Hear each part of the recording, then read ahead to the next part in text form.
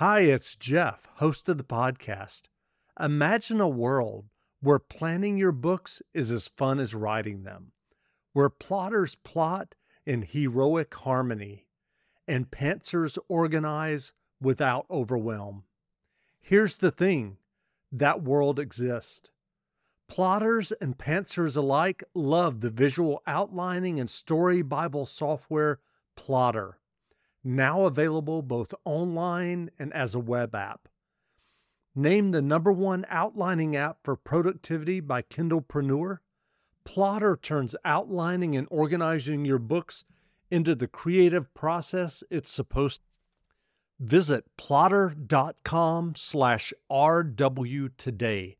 That's PLOTTR.com/RW today. And experience the difference yourself. Welcome back to the Reading and Writing Podcast. My guest today is Bianca Marais, author of the new novel, The Witches of Moonshine Manor.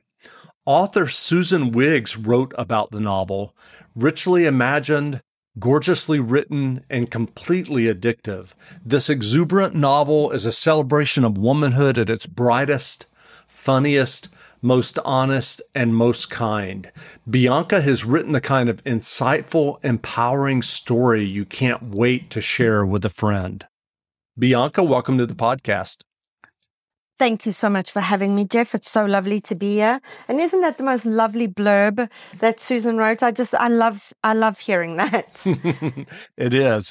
Well, if someone listening hasn't yet heard about your novel, The Witches of Moonshine Manor, how would you describe the novel? Yeah, the novel is kind of contemporary fantasy.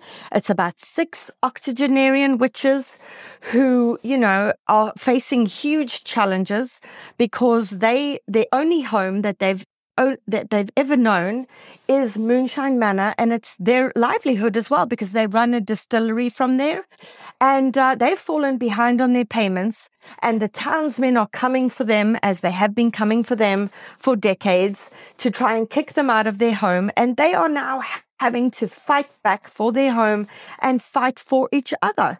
And it's a fun, madcap romp of a book. I was really hoping that readers would just fly through it and just laugh and just really, really enjoy the adventures of the sisterhood.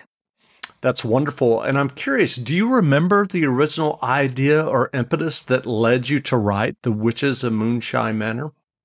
Yes, so character always comes to me first, Jeff, before plot does. And 2 characters came to me, these women who were in their 80s, who had been lifelong friends. One of them had been diagnosed with Alzheimer's and was starting to lose herself as she lost the memories of herself. And that fascinated me because, so much of our identity is tied into how we remember ourselves when we were younger through our lives.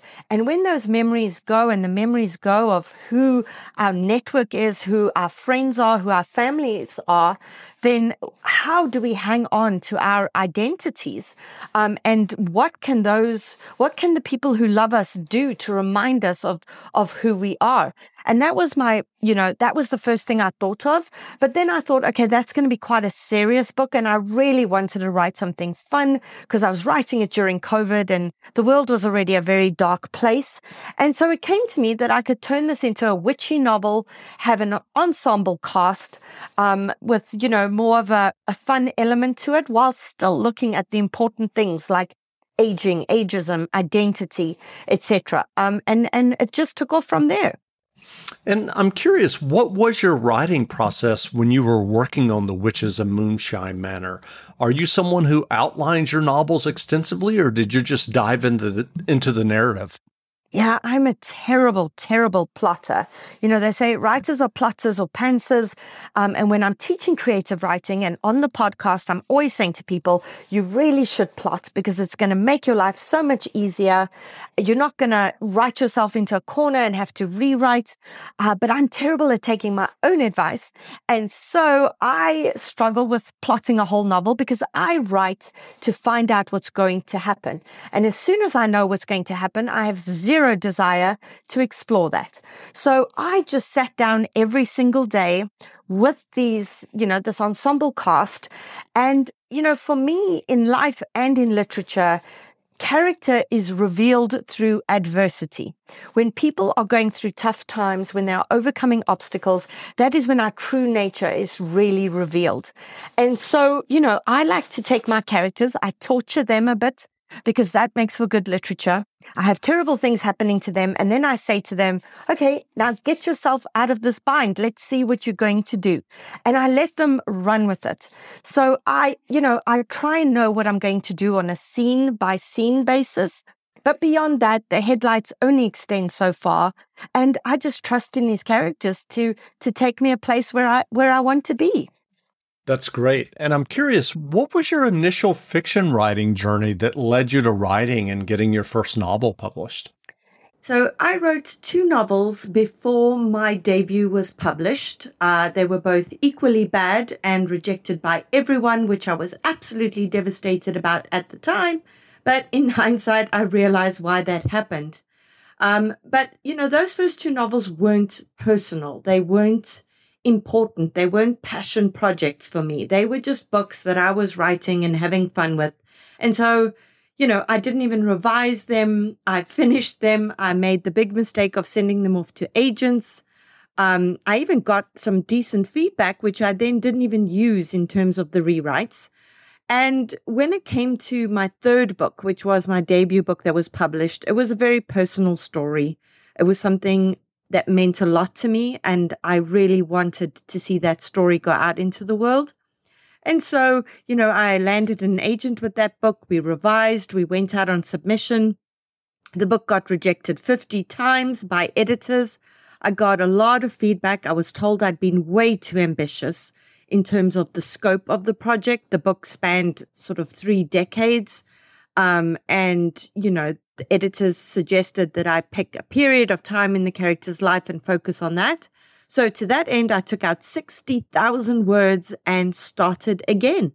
And even then, the novel was then rejected another 49 times before the 50th editor fell in love with it and offered to publish it. So, when I speak to emerging writers, I understand their frustration. I understand how difficult it is, how you get all of these rejections and you just want to give up.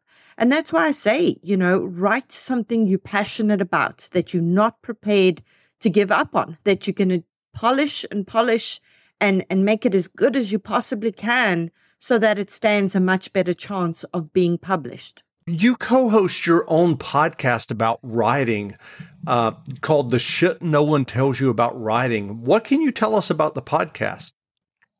Yeah, so, again, during COVID, everything was shut down. I had a summer that was supposed to be full of things to do, and that thing got canceled along with everyone else in the world's plans. And I had been teaching creative writing up until then, full circle moment. I was once a student at the University of Toronto School of Continuing Studies studying creative writing. And after I published my first 2 novels, I then became a creative writing instructor there. And, I realized that I was reaching just a handful of students. And I also realized that not everyone can afford to pay for a course like this. And I had a lot of people reaching out along the way, asking for writing advice. And I found myself repeating the same things over and over. And I thought, how can I reach a wider audience? How can I, instruct people on the business of writing, the craft of writing, on everything they need to know, without them having to spend money, and just reach a wider audience. And that's how I began, The Shit No One Tells You About Writing. And within 6 months, I had 2 amazing literary agents join me as co-hosts, Carly Waters and Cece Lira.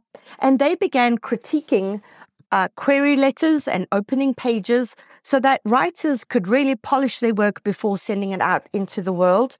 And, and that's just really taken off. And it's just been incredibly rewarding to have people email us and say, you critiqued our work.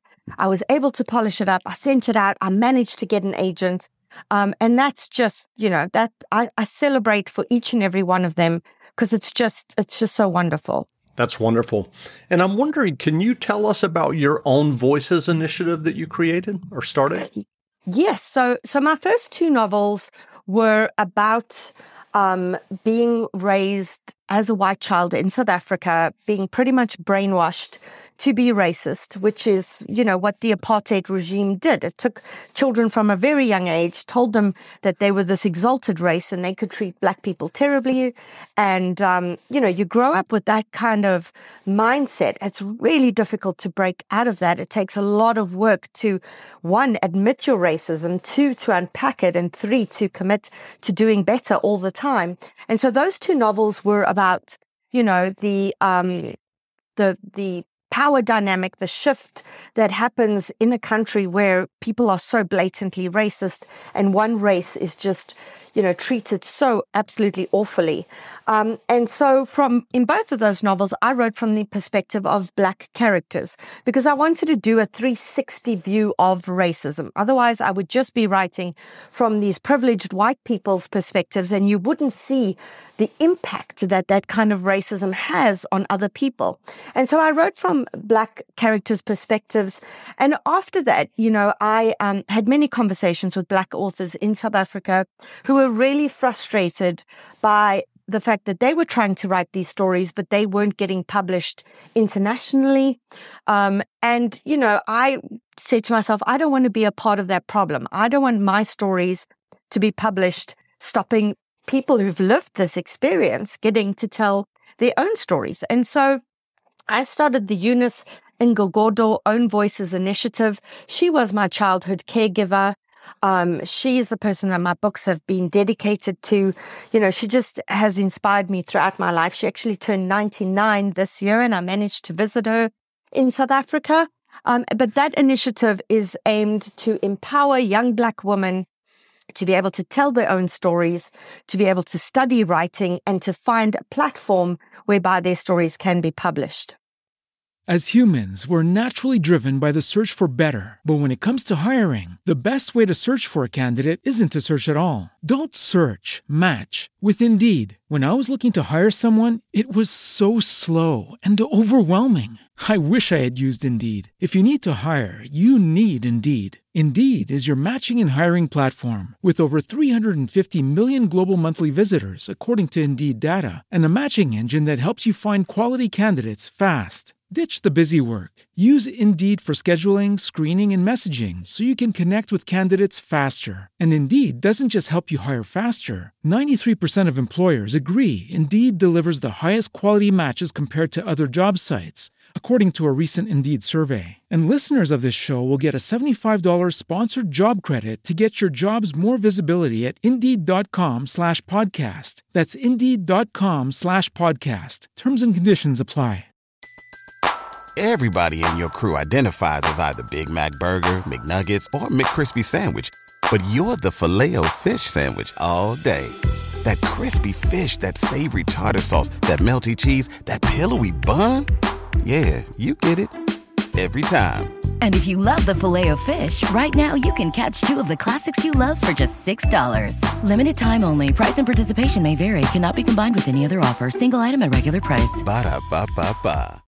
That's wonderful. And as you mentioned earlier, you have this podcast where you critique writers' works and give writing advice. But I'm curious, what writing advice would you offer for those who are working on their own stories and novels?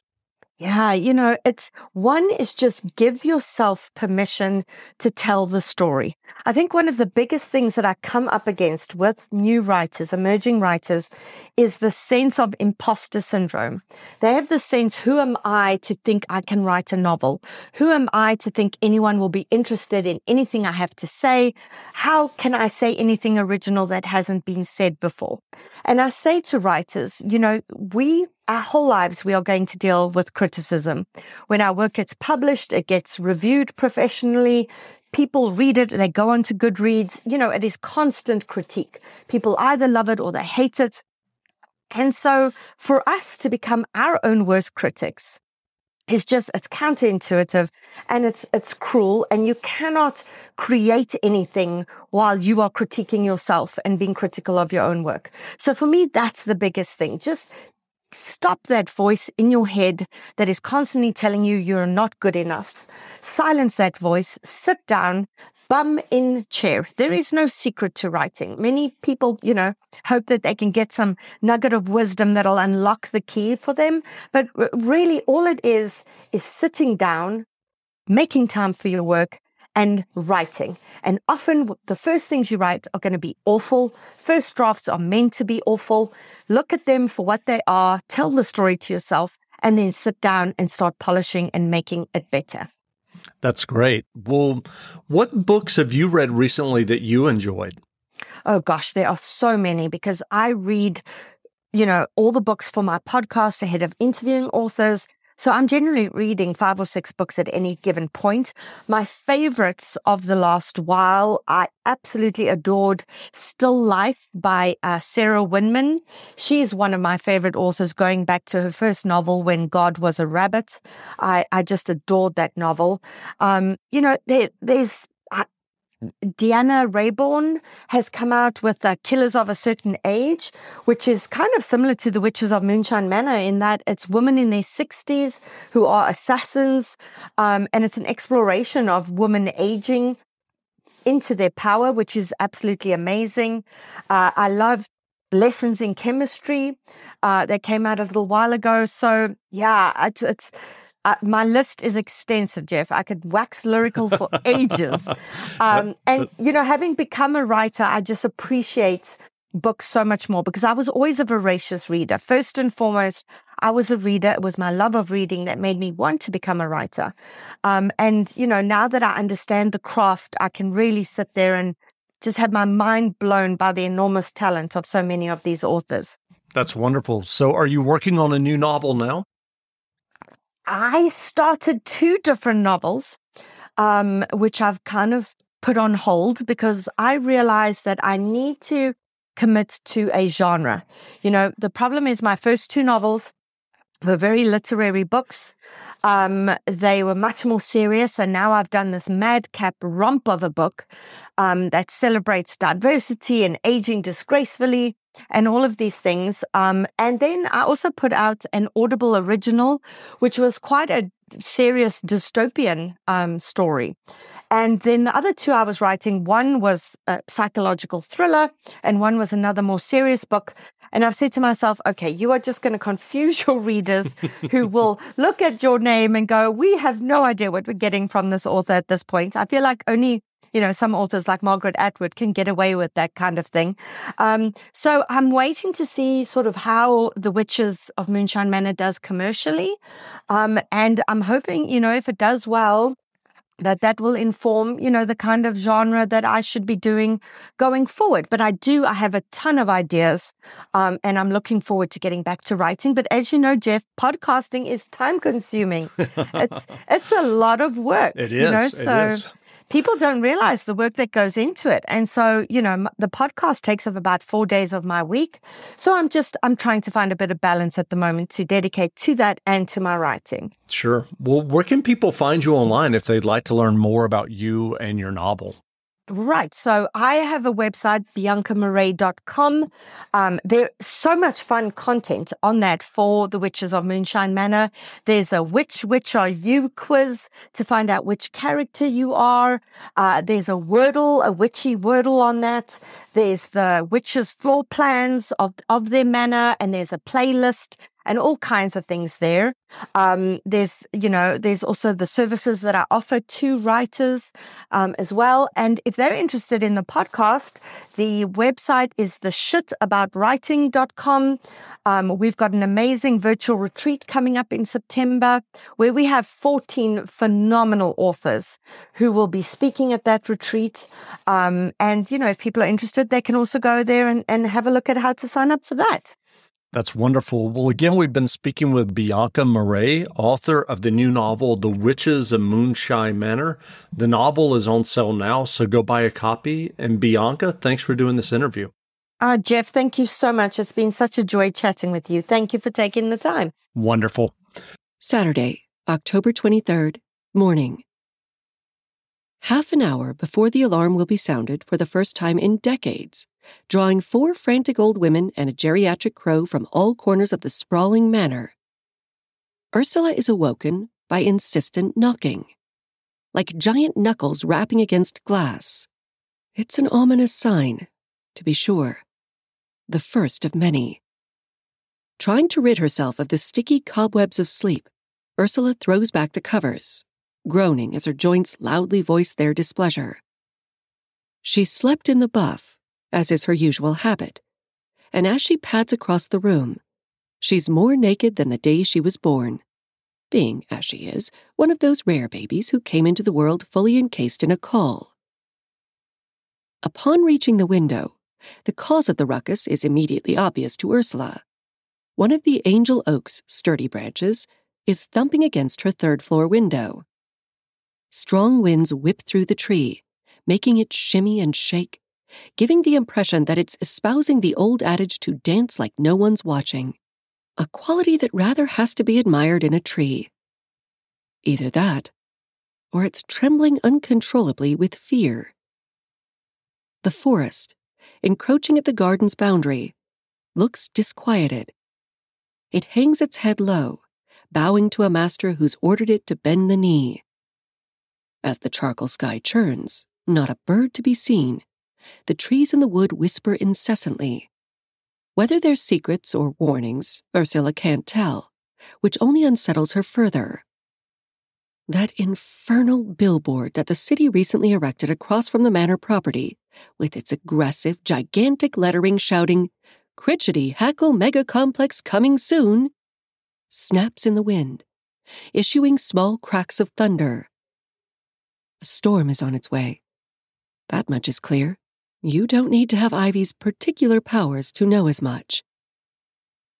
Turning her back on the ominous view, Ursula heads for the calendar to mark off another mostly sleepless night. It seems impossible that after so many of them, night upon night, strung up after each other seemingly endlessly, only 2 remain until Ruby's return, upon which Ursula will discover her fate. Either Ruby knows, or she doesn't. And if she does know, there's the chance that she'll want nothing more to do with Ursula. The thought makes her breath hitch, the accompanying stab of pain almost too much to bear.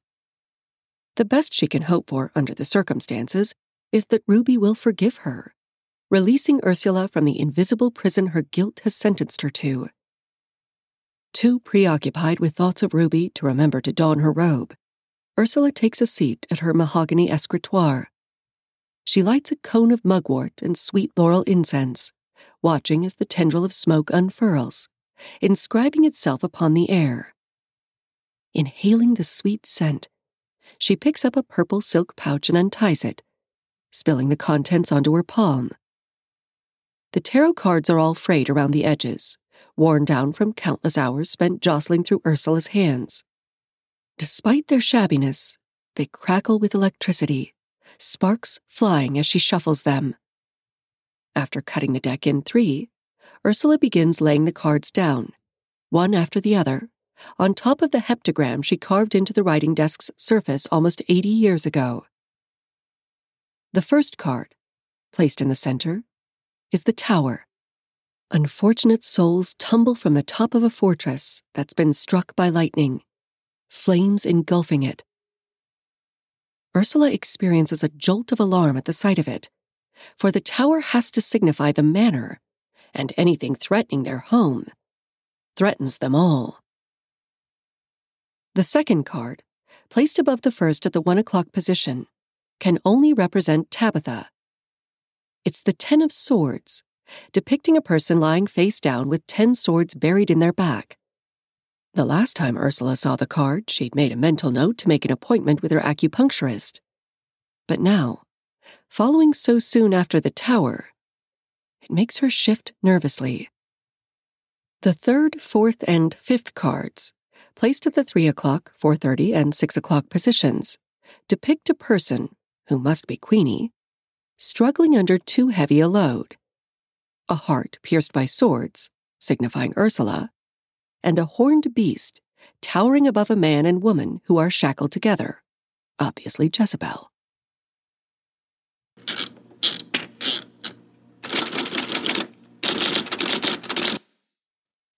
As humans, we're naturally driven by the search for better. But when it comes to hiring, the best way to search for a candidate isn't to search at all. Don't search, match with Indeed. When I was looking to hire someone, it was so slow and overwhelming. I wish I had used Indeed. If you need to hire, you need Indeed. Indeed is your matching and hiring platform with over 350 million global monthly visitors, according to Indeed data, and a matching engine that helps you find quality candidates fast. Ditch the busy work. Use Indeed for scheduling, screening, and messaging so you can connect with candidates faster. And Indeed doesn't just help you hire faster. 93% of employers agree Indeed delivers the highest quality matches compared to other job sites, according to a recent Indeed survey. And listeners of this show will get a $75 sponsored job credit to get your jobs more visibility at Indeed.com/podcast. That's Indeed.com/podcast. Terms and conditions apply. Everybody in your crew identifies as either Big Mac Burger, McNuggets, or McCrispy Sandwich. But you're the Filet-O-Fish Sandwich all day. That crispy fish, that savory tartar sauce, that melty cheese, that pillowy bun. Yeah, you get it. Every time. And if you love the Filet-O-Fish, right now you can catch two of the classics you love for just $6. Limited time only. Price and participation may vary. Cannot be combined with any other offer. Single item at regular price. Ba-da-ba-ba-ba.